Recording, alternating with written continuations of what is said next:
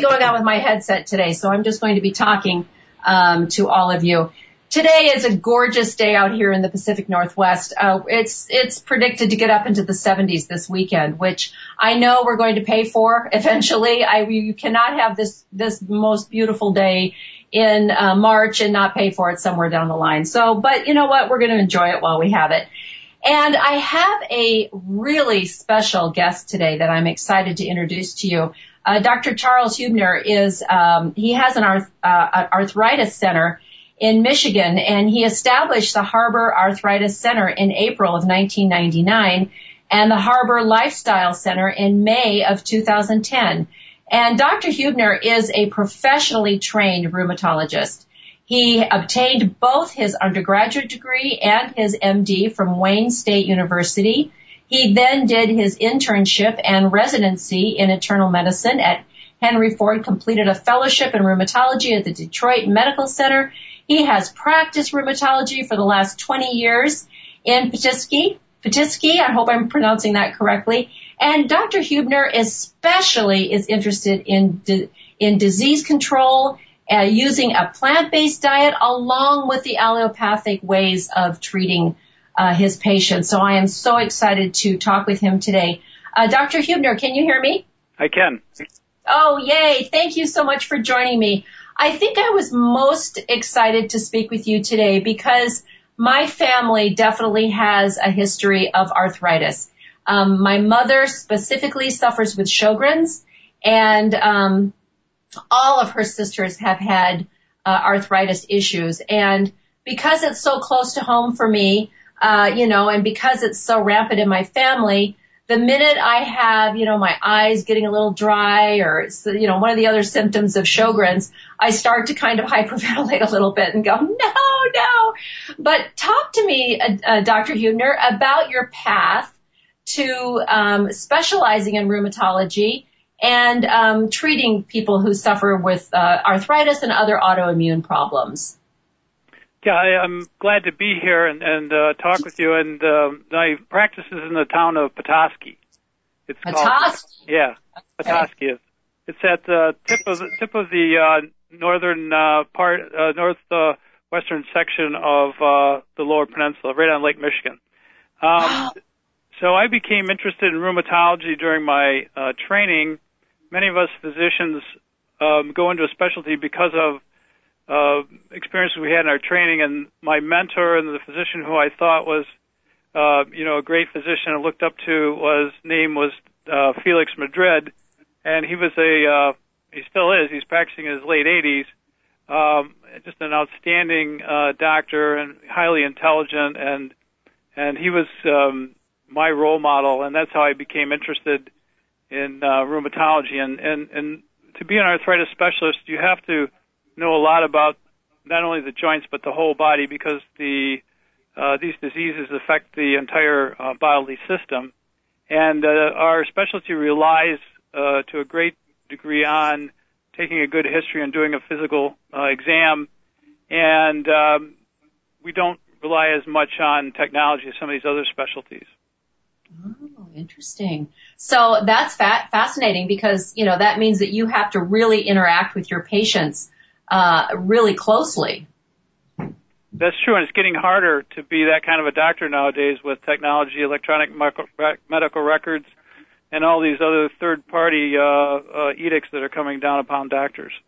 Right. That's so true. Now, what changes have you seen, say, in the last 20, 25 years in your practice with your patients? Well, I think that the number one thing has been the introduction of the new pharmacologic agents, the biologic drugs to treat particularly rheumatoid arthritis. These drugs are much more potent and they're more targeted, and so the outcomes of people with these severe inflammatory diseases has improved dramatically because of the medications. That's the number one thing that's happened in my specialty that's changed the natural history of these diseases. Okay, and as I mentioned, you're an allopathic doctor, so you use as well as being really, you have a strong testimony of using a plant-based diet, but you also use regular medications and treat your patients in whatever way you can to relieve their pain or their symptoms, right? Oh, absolutely. And I think it's not, one of the things that I think I'd like to dialogue about is this whole dualistic thinking that we get into in society. It's either this or either that. And I've learned a lot, over the years, and even since I became interested in natural healing 5 years ago, based on my own journey. But it's not either or. It's not a dualistic situation. It's and the two can be extremely complementary and synergistic. You cannot treat these diseases effectively without the drugs. I mean, it's just, you can't. I mean, then these drugs will bring people from the brink of biological demise to a functional state. That being said, there's a whole array of other factors that affect the burden of inflammation in these diseases, and we can talk about that too. So a lot of it is dietary, but there are other factors as well. And unless we look at the big holistic picture, we're gonna not be able to treat our patients as effectively as if we don't do that type of comprehensive approach. And I love that. I love that as you talk about that, the dualistic mentality, because I do think that there is something in the air out there that is putting, one belief against another belief. And it is sad that we don't understand and realize that, we need to work together, that, like you say, the modern technology, modern medications have brought relief from many, many diseases and pains and just miserable life for people. And that's a blessing, such a wonderful thing, but it doesn't have to be one or the other. We do need to learn to work together a little bit more, for sure. No, and I think I see this in the dietary dialogue that goes back and forth today between the plant-based and the paleos and so forth. It's a very dualistic thinking, and it's like either or. Through my own journey as a patient, as a physician, that we have to have a broad perspective and we have to have an open mind, and we have to not just accept what these the so-called gurus are telling us. We have to do our own investigation, our own research, and look at the data, understand it for ourselves, and make our own decisions based on our knowledge and background. So I think I'm a little bit of a hybrid because I don't fit into the entirely in the plant-based type community because I still use these drugs, but I don't fit into the distinct paradigm of biopharmacologic American medicine either, because I look at the big approach and use these other strategies to try and heal patients. Exactly. And I do think it's getting harder and harder for people to express their beliefs when we do seem to have these polar opposites that are, telling people that you have to jump on one bandwagon or the other. And it's like, wait, I can pull both. I'm going to walk down the middle and pull both. So I want to talk to you more, Dr. Huebner, you mentioned a couple of times now about your own journey, and I want to talk about that. So let's take a little break, and then when we come back, we'll talk to Dr. Charles Huebner a little bit more. He has a fabulous arthritis clinic in Michigan, and he has a Harbor Lifestyle Center, and we have lots of things to talk about with Dr. Huebner today. So I'm excited that he has joined me, and let's take a little break.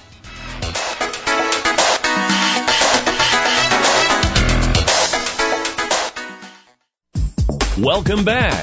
You're listening to Get Wasted with Rene on Talk Zone. Here's Rene Steelman.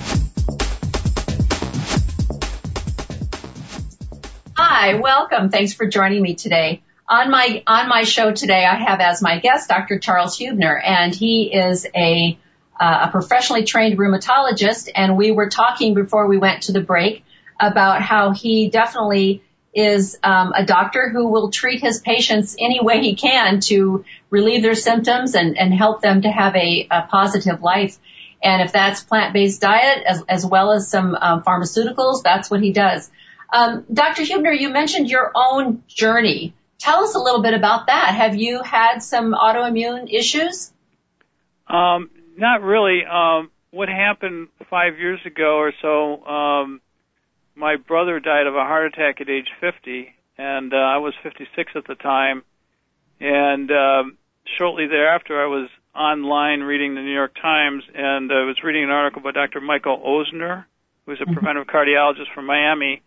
And in that article, he was talking about inflammation, blood vessel health, and how one meal affects the health of our blood vessels for hours at a time. And it was a concept that I hadn't learned in medical school, and it was kind of intriguing to me because we deal with a lot of inflammation in my specialty. And so I became very interested in that whole phenomenon and did extensive reading on it. And a lot of the reading led towards plant-based foods. And, I then got interested and read a lot of articles, read the China study, and was led to Dr. Elselson's book, Prevent Reverse Heart Disease. And at that time, I weighed almost 190, and I was taking blood pressure and cholesterol medicines. And I gave Dr. Elselson a call, and he very graciously invited me to his program in Cleveland Clinic. And I did go down there and learned about his approach, and then kind of came back to Michigan and thought about it and decided to give it a try. And so I went on his plant-based type diet, and in 6 months I lost 35 pounds, and my blood pressure improved and my cholesterol improved dramatically. So did that allow you to get off of those medications then? I did stop them, for a period of time, and so I went without medication for like 4 years, and then about a year ago, I kind of hit a wall, and it was due to a lot of factors, including the stress of being a doctor and taking care of a bunch of sick patients and trying to run your own practice, and right. And so I kind of went through a nosedive there, and I think also dietary wise, I was too restrictive with my diet, and so I've made some kind of course corrections, and I'm kind of back. I got down to 155 pounds, and my strength had decreased significantly, and so I've taken some different measures and changed my diet up a bit, and I'm back to like 162 and starting to exercise again, and a lot of it had to do with becoming stressed in regard to my practice and just trying to be a doctor and running your own show nowadays. It's pretty hard. It really is. It is definitely a different game out there. I just went to a meeting this morning about using LinkedIn, and I was telling some of the other people that I was there with that it's the days of opening up your doors, putting out your shingle, word of mouth in the neighborhood, letting people know, being a good person in whatever field you happen to be specializing in, and then letting that be your business card or your advertisement. Those days are gone, and the stress of having to be on every social network that is out there and the time that takes, as well as doing your job, it is really getting crazy. No, it is, and I have the utmost respect. I'm kind of, walking two lines. One in being in allopathic medicine, the other one being interested in holistic, natural healing. And I think my guru or my kind of person I really look up to, there's a lot of them, but I really like Dean Ornish. I like his approach, his broad approach, looking at the mind and body in addition to just diet and that sort of thing. And I think that, he's really hit the nail on the head a long time ago. It's really hard nowadays, Rene, to be a doctor. The pressures on us are tremendous and many times overwhelming because of the oversight, the documentation, the technology. It's just really to just try and take care of your patients is really hard, and so the pressures on physicians nowadays are at times overwhelming, and you see this high rate of physician burnout, and it's only going to continue because the the system is broken, and it's hard to navigate that as an individual practitioner. Yeah, I see that in some of my acquaintances that are doctors, and they're all, echoing exactly what you just said. Dr. Huebner, when you found the research that you did, how did you feel about when you mentioned, you were learning things that you didn't learn in medical school? How did that affect you? What did you think about that when you started finding out more about different things that went on your own, doing your own research? Well, I just learned that, what's happened, Rene, in American medicine now is we've become very we have a truncated view of human health, and it's based on, biopharmacologic paradigm, where you have a pill for every ill. And we don't have or really learn this broad perspective of really what constitutes human health, what are these factors that we can work with patients to get them on a approach to actually making them well and healing their body, as opposed to pumping with a bunch of drugs and procedures to kind of keep them chronically ill. When I went to a lecture once on wellness, and the doctor said, as he ended up, your doctor cannot make you healthy, only less sick. And, that is so true. And so, many times doctors now are just inundated with data. We see all these drug reps, and all this other data gets ignored or isn't emphasized. And the research now that's done and paid for is done mainly by the pharmaceutical companies, and they have their own people that write their articles. And a lot of these studies are funded and designed by the drug companies and so forth. So these other diet studies and other lifestyle studies, they get short shrift, and so they don't get the attention or the notice. Right. And I hear that, unfortunately, I hear the exact same thing from so many patients who have done what you've had to do as far as sitting down and researching and doing their own investigation to find out more about an illness. I have a client that I just met with the other day whose husband has prostate cancer, and so through her own research, not from anything she was told by her doctors, they have decided to adopt a plant-based diet. And it breaks my heart to see people doing this after the fact. And like you say, rather than treating people to keep them healthy, I love what you said about just making them less ill. That's very, very sad. But I want to talk specifically today about some of the autoimmune diseases that you see and that you work with every day. Specifically, we talked a little bit about Sjogren's, and if any of the listeners are out there, it's probably something that most people have not heard of. And if anyone wants to look it up, it's spelled Sjogren's. And it's my understanding that it was named after the doctor that first identified it, as many diseases are. But Dr. Huebner, tell our listeners a little bit about Sjogren's and how you work with your clients. Well, Sjogren's and many of these diseases that we deal with are so-called autoimmune diseases, where the body's immune system, the white cells and chemicals of the immune system that were designed to fight foreign invaders such as viruses and bacteria and help with healing and surveillance against cancer cells, are turned against the body's own tissues. And that's the common theme that underlies many of these diseases, whether it's lupus, rheumatoid arthritis, or Sjogren's. Sjogren's is where the immune system is attacking and inflaming the spit and tear glands. So people have problems with dry eyes and dry mouth. There can be other areas that can be inflamed and irritated in Sjogren's. It's the most common autoimmune disease, and many times people have symptoms for years, dry eyes, and then finally they get a diagnosis. And so there's no cure for this disease or any of these diseases.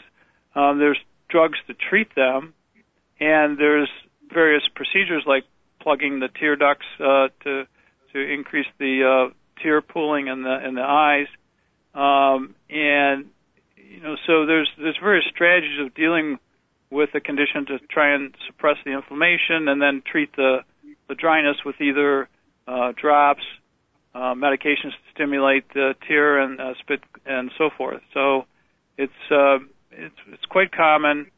It's usually more nagging than life-threatening. Occasionally it can have severe consequences. Things like lymphoma can develop.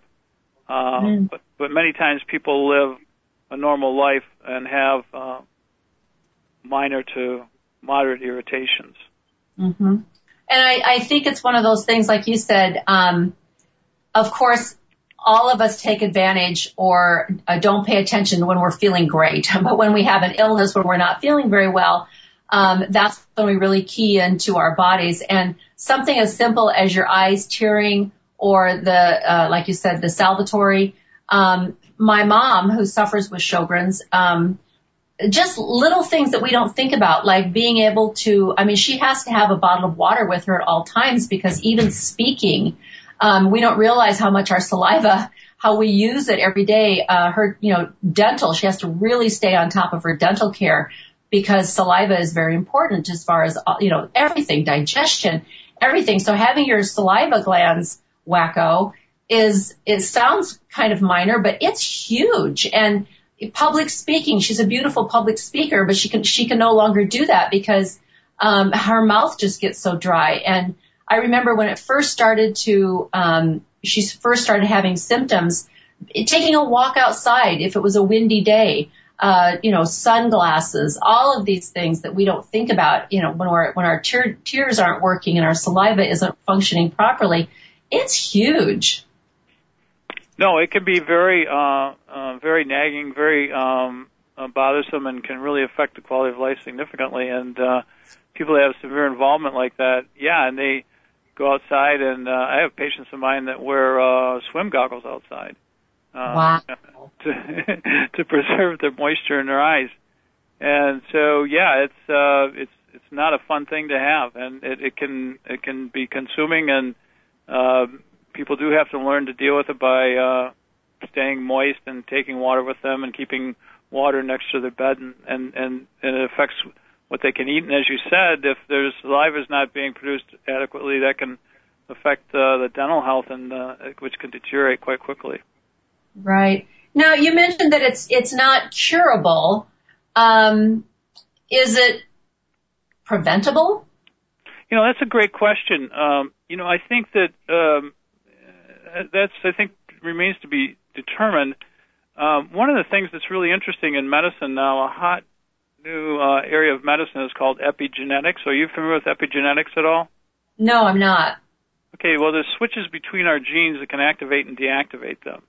Our genes are not immutable. In other words, what we're born with can be changed by environmental factors. That's a hot new area of medicine that's been described over the last few years.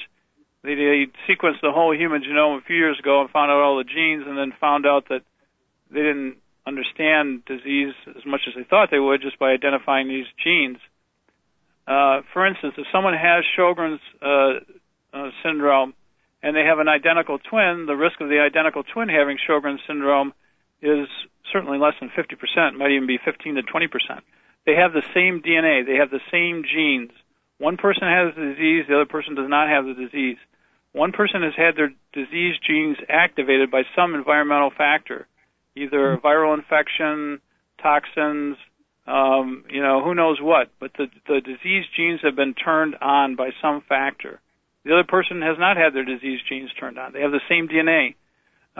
So this whole area of epigenetics describes and makes us understand a lot of these phenomena. And so theoretically, if someone has these genes, if they abide by or avoid triggers or factors that could potentially activate them, and we know what some of these things are. For instance, in rheumatoid arthritis, that cigarette smoking is huge, increases the risk for rheumatoid arthritis by 5 times. And so the smoking does huge bad things to our system, but in addition to that, it turns on these inflammatory autoimmune genes that are laying dormant. Same thing with obesity. When we carry extra weight, that stimulates inflammation in our body, and it stimulates genes to be turned on that cause diseases like rheumatoid arthritis and type 2 diabetes, heart disease, and so forth. So, and things like health of gums and teeth, periodontal disease, we know can trigger inflammatory reactions in the body. And eating processed animal-based diet can also trigger inflammatory disease, particularly in the gut.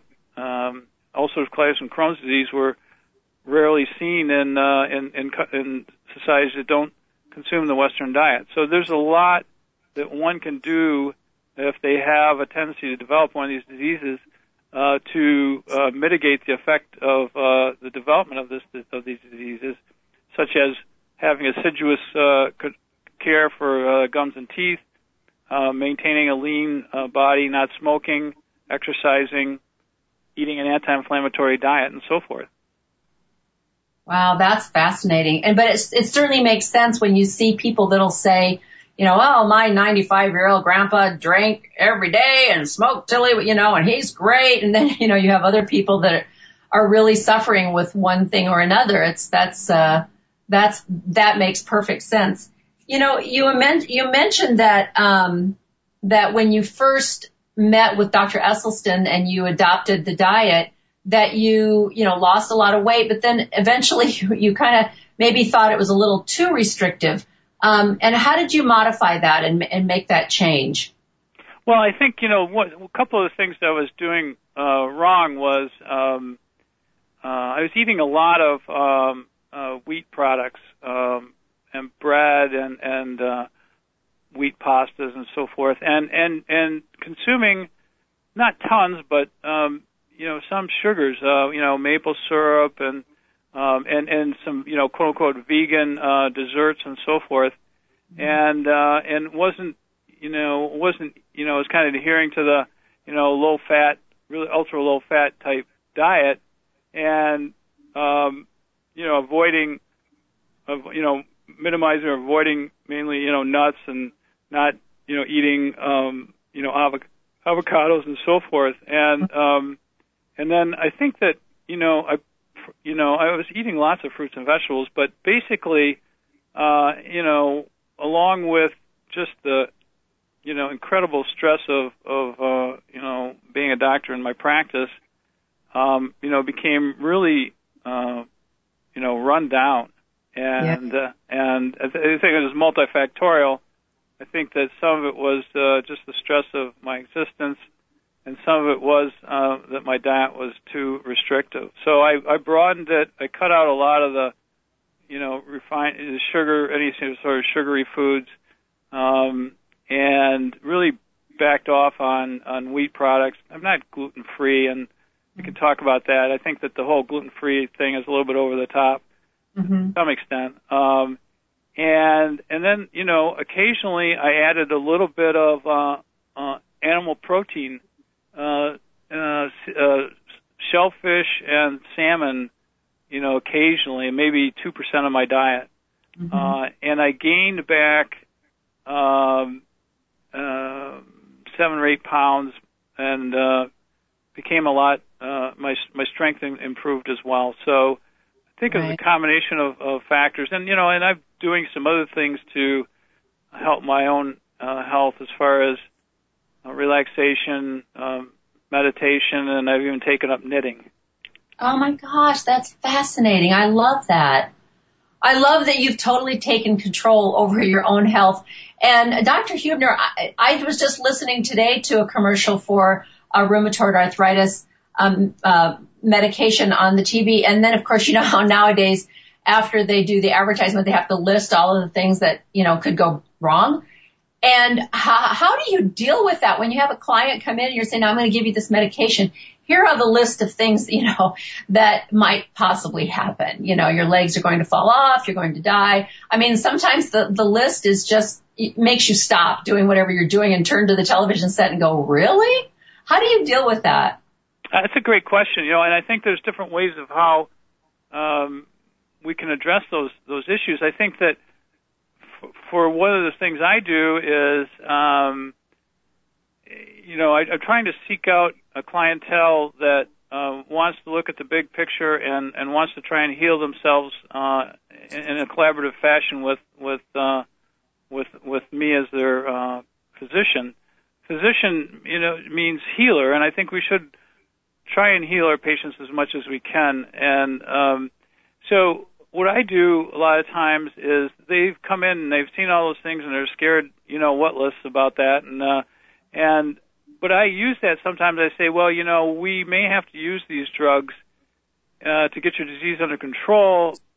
On the other hand, if you quit smoking, fix your teeth, and lose weight and eat well, we may not ever have to go there.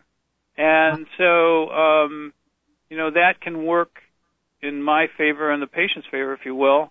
There are times when, we have fiduciary responsibility to our patients to do what we can to help them the best way we know with the tools we have.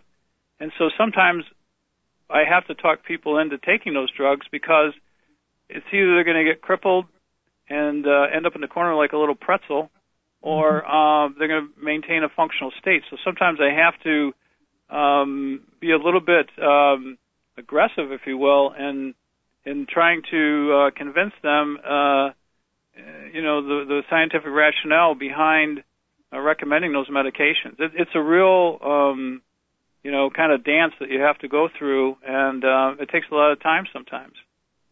Right. And I love that. I love that you pointed out that, that the term physician is healer, and that should be the primary goal, is to not just make symptoms go away, or not just to make people feel better. Here you go, take this, get out of my office, you're going to feel so great. But let's get you healed. Let's make this problem go away. How receptive are your clients when you talk to them about eating a plant-based diet? What's the reaction you get? What are your 60, 40%? How do people react? Well, that's a great question too. I think it depends on how we present things to people, and I think that it's been a learning experience for me. I've learned a lot about myself, about my patients, about human health, and about medicine over the last 5 years. And I must admit that I've made a lot of mistakes. And I continue to try and learn from my mistakes. I think at one point in time I was too aggressive, too prescriptive, too unbending, too dogmatic about this sort of thing. And I think we have to be careful about those of us that are live on plant-based type diets and believe in it and the science and so forth, that we don't become what I call a vegangelist, that we become so obnoxious and so, in your face that you just turn people off. Right.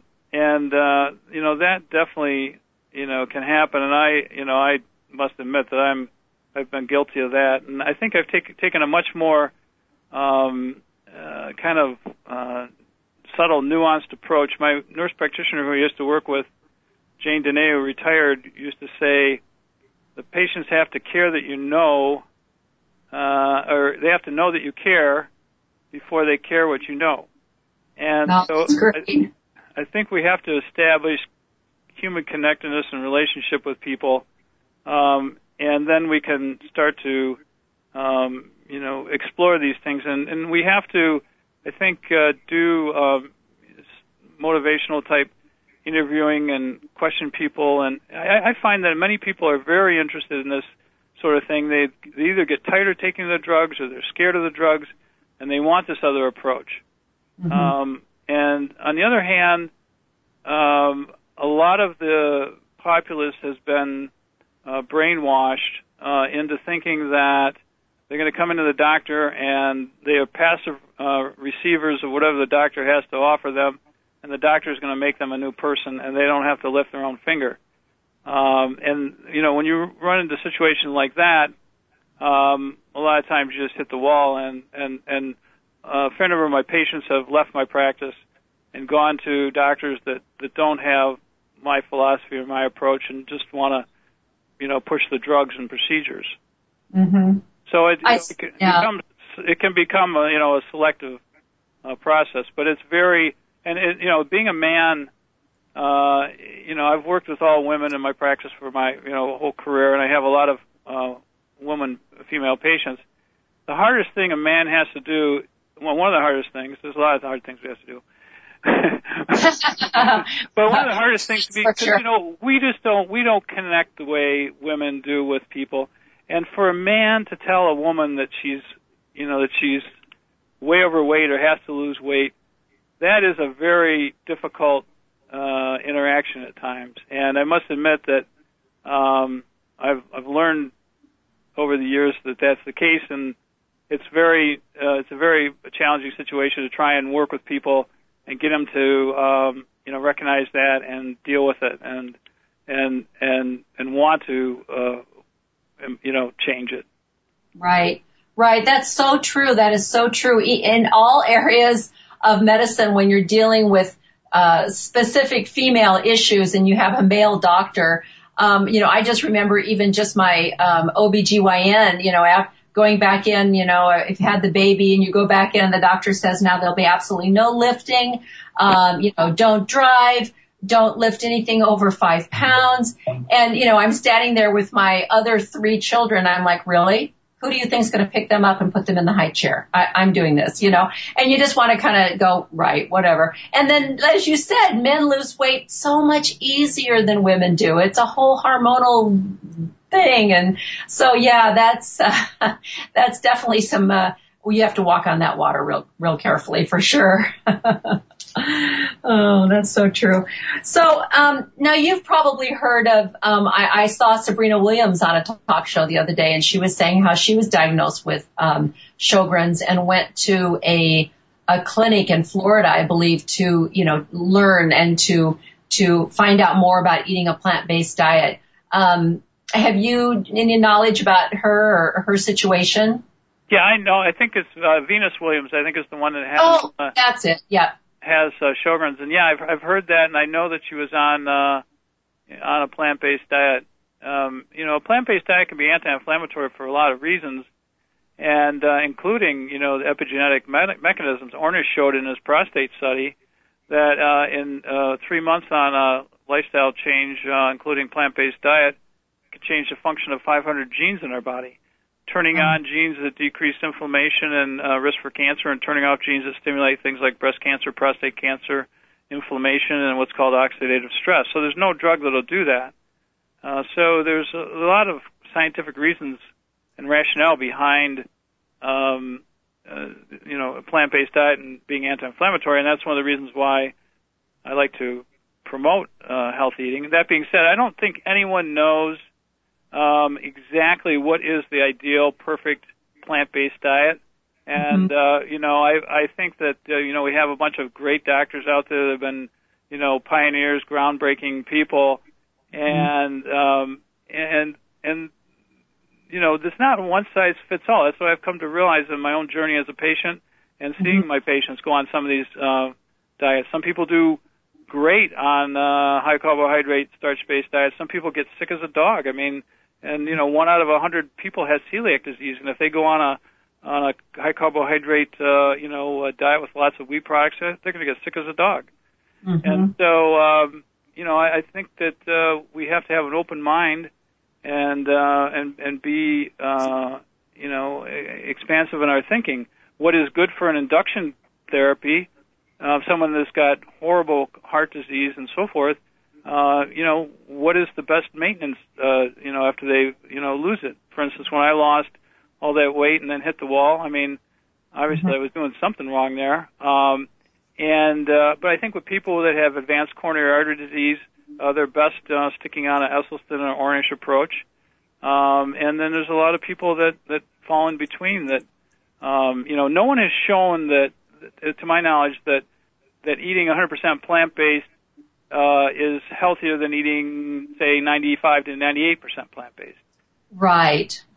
And you may have to take less supplements if you selectively put in a few animal products. And I think that all of us can be guilty, and I have been too, of what they call confirmation bias, where we look at the data that only reinforces our worldview, our viewpoint, and reject anything that's contrary to that. And you see that a lot on all sides of the diet debate.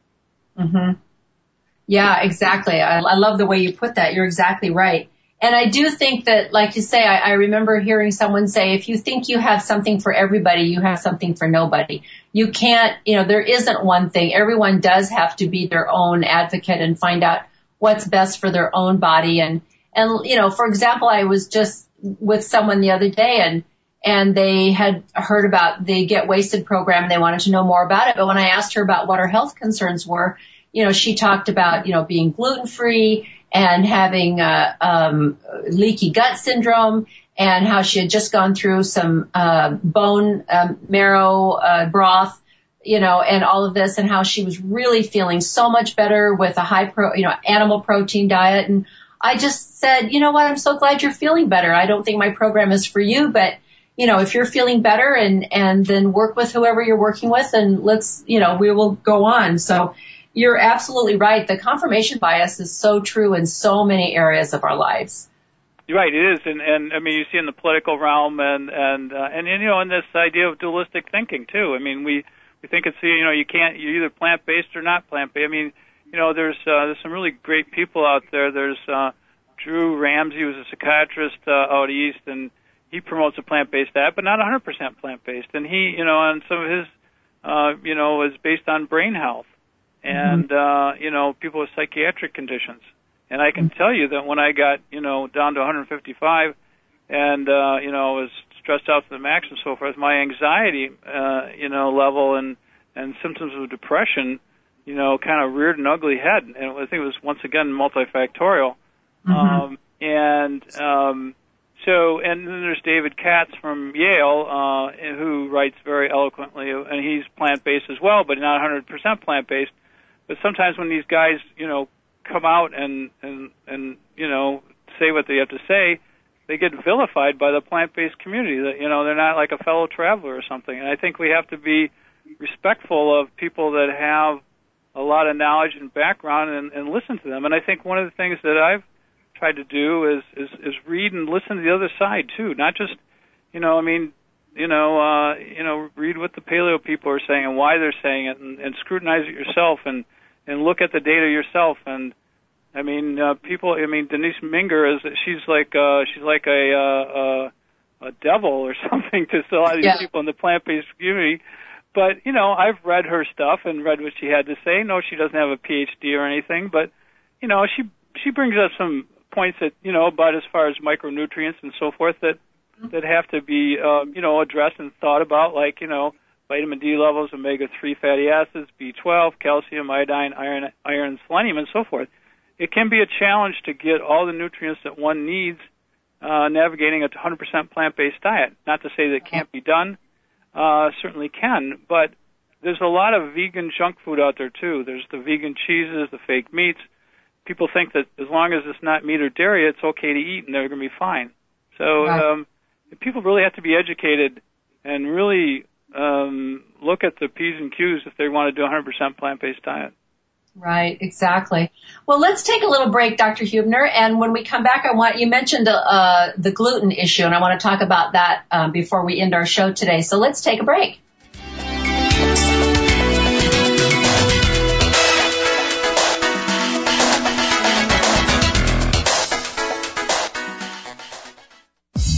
Welcome back. You're listening to Get Wasted with Rene on Talk Zone. Here's Rene Steelman.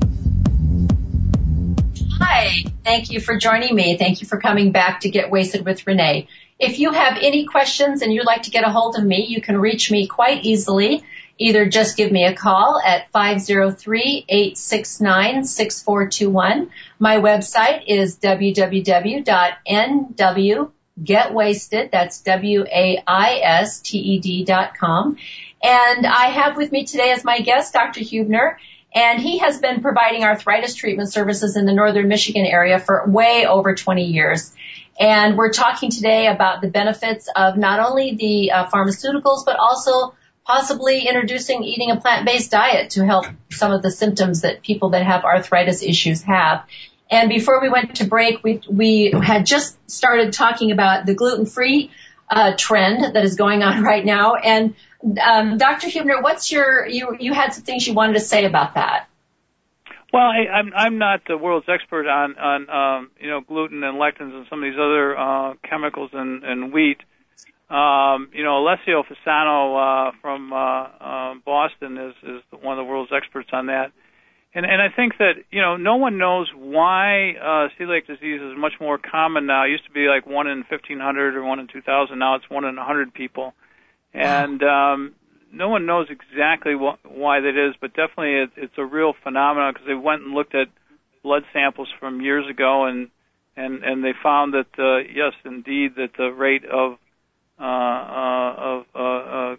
celiac and gluten issues is increased, and so it's a real difficult situation, to sort the science from the hype and hysteria, and I think that for people that are gluten sensitive, obviously they need to avoid wheat, dairy, and rye and processed foods that have those sorts of things in it, and I think that's the easy part. A lot of people say they're quote unquote gluten sensitive.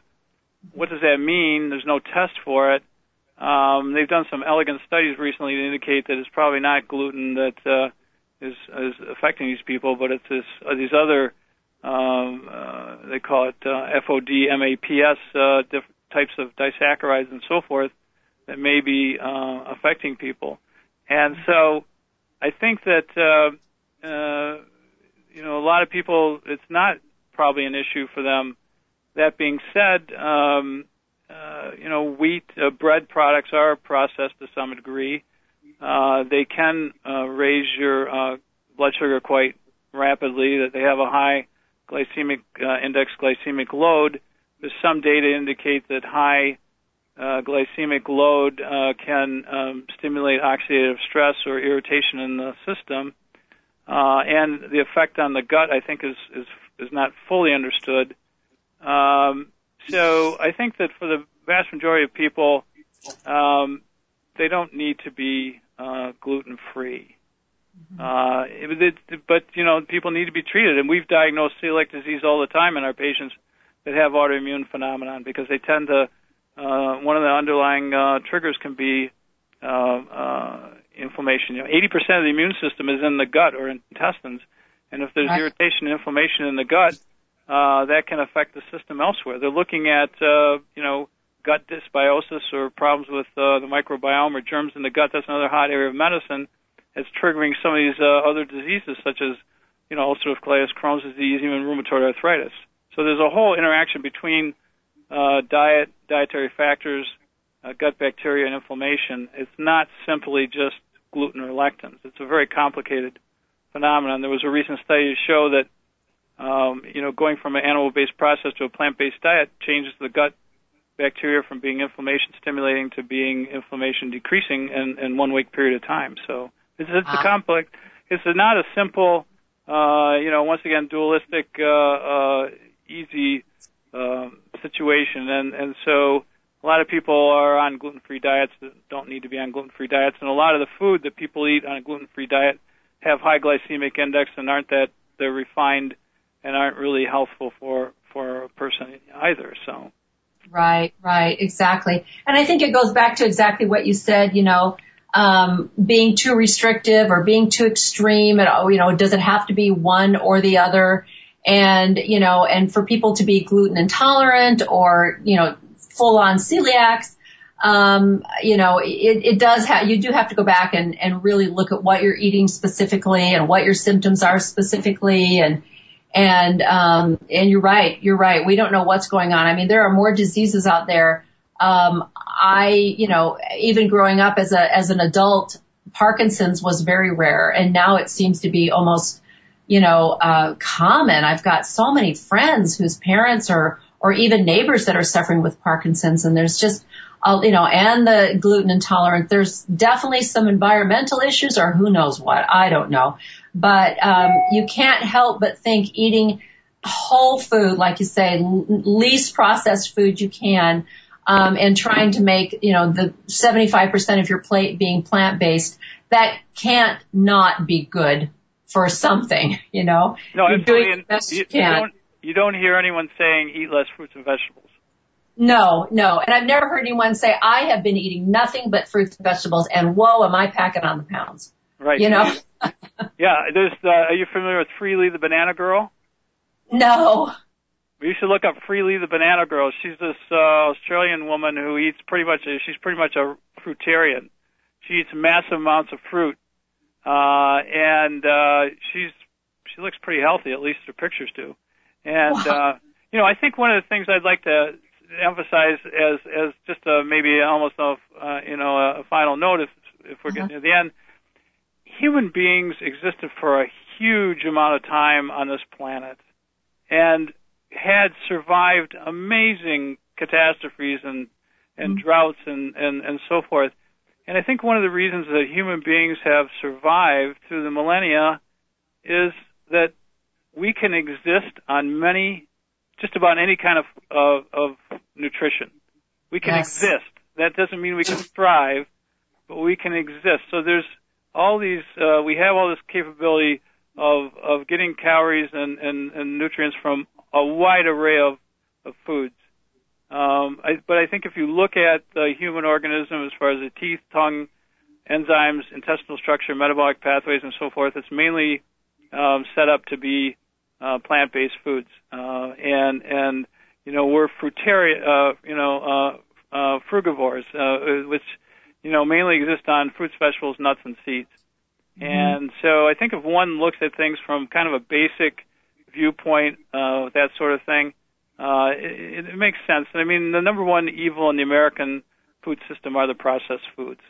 Exactly. That was beautiful. Thank you so much for ending on that note, because that's exactly what, I truly do believe. And I think that the Get Wasted program, which, has been the only way that I've been able to, transition to eating a plant-based diet, that's truly how they work and what they truly believe. And so this has been great. Thank you so much, Dr. Huebner, for taking time out of your cold Michigan schedule and sharing your information with our listeners. And I hope to speak with you again, and I hope to be out in Michigan soon, so maybe we'll have a chance to meet in person. That's great. Thanks for having me on. All righty. Thank you. Bye-bye. Bye. Oh, that was great. I love talking with Dr. And I love especially what he was saying about being too restrictive. And I cannot emphasize enough the glory and the beauty of the Get Wasted program, because when you decide to become a plant-based eater and then you also decide that you're going to avoid all sugars and all fats, and including avocados and nuts and seeds and olives, and I'm not even talking about olive oil, but just olives themselves, you will become too restrictive. Now, as Dr. Huebner mentioned, if you're doing some kind of induction therapy where you have, chronic heart disease or something, then that might be really necessary for you. But being too restrictive will almost always end in failure. And so the beauty of the Get Wasted program is the fact that we use whole foods. It's an entirely plant-based program, but we work with people on an individual basis. And I would love for you to give me a call or get on my website and find out more about it. I've really enjoyed spending time with you today. It's been a great show. Please Google Dr. Charles Huebner. It's Huebner. He has the Harbor Arthritis Center in Michigan. And he does deal with rheumatoid arthritis issues, autoimmune diseases. And if any of you have people in your family that suffer with these diseases, you know how debilitating it can really be, how painful it can be, and how it can really affect the quality of life. And so if you happen to be in the Michigan area, give Dr. Huebner a call. And also, if you are personally struggling with issues that have anything to do with an autoimmune problem, look into possibly changing to a plant-based diet. It might save your life. So I hope you've enjoyed today's show. I look forward to my next week's show, and I hope you do as well. But in the meantime, you know what? Let's do lunch.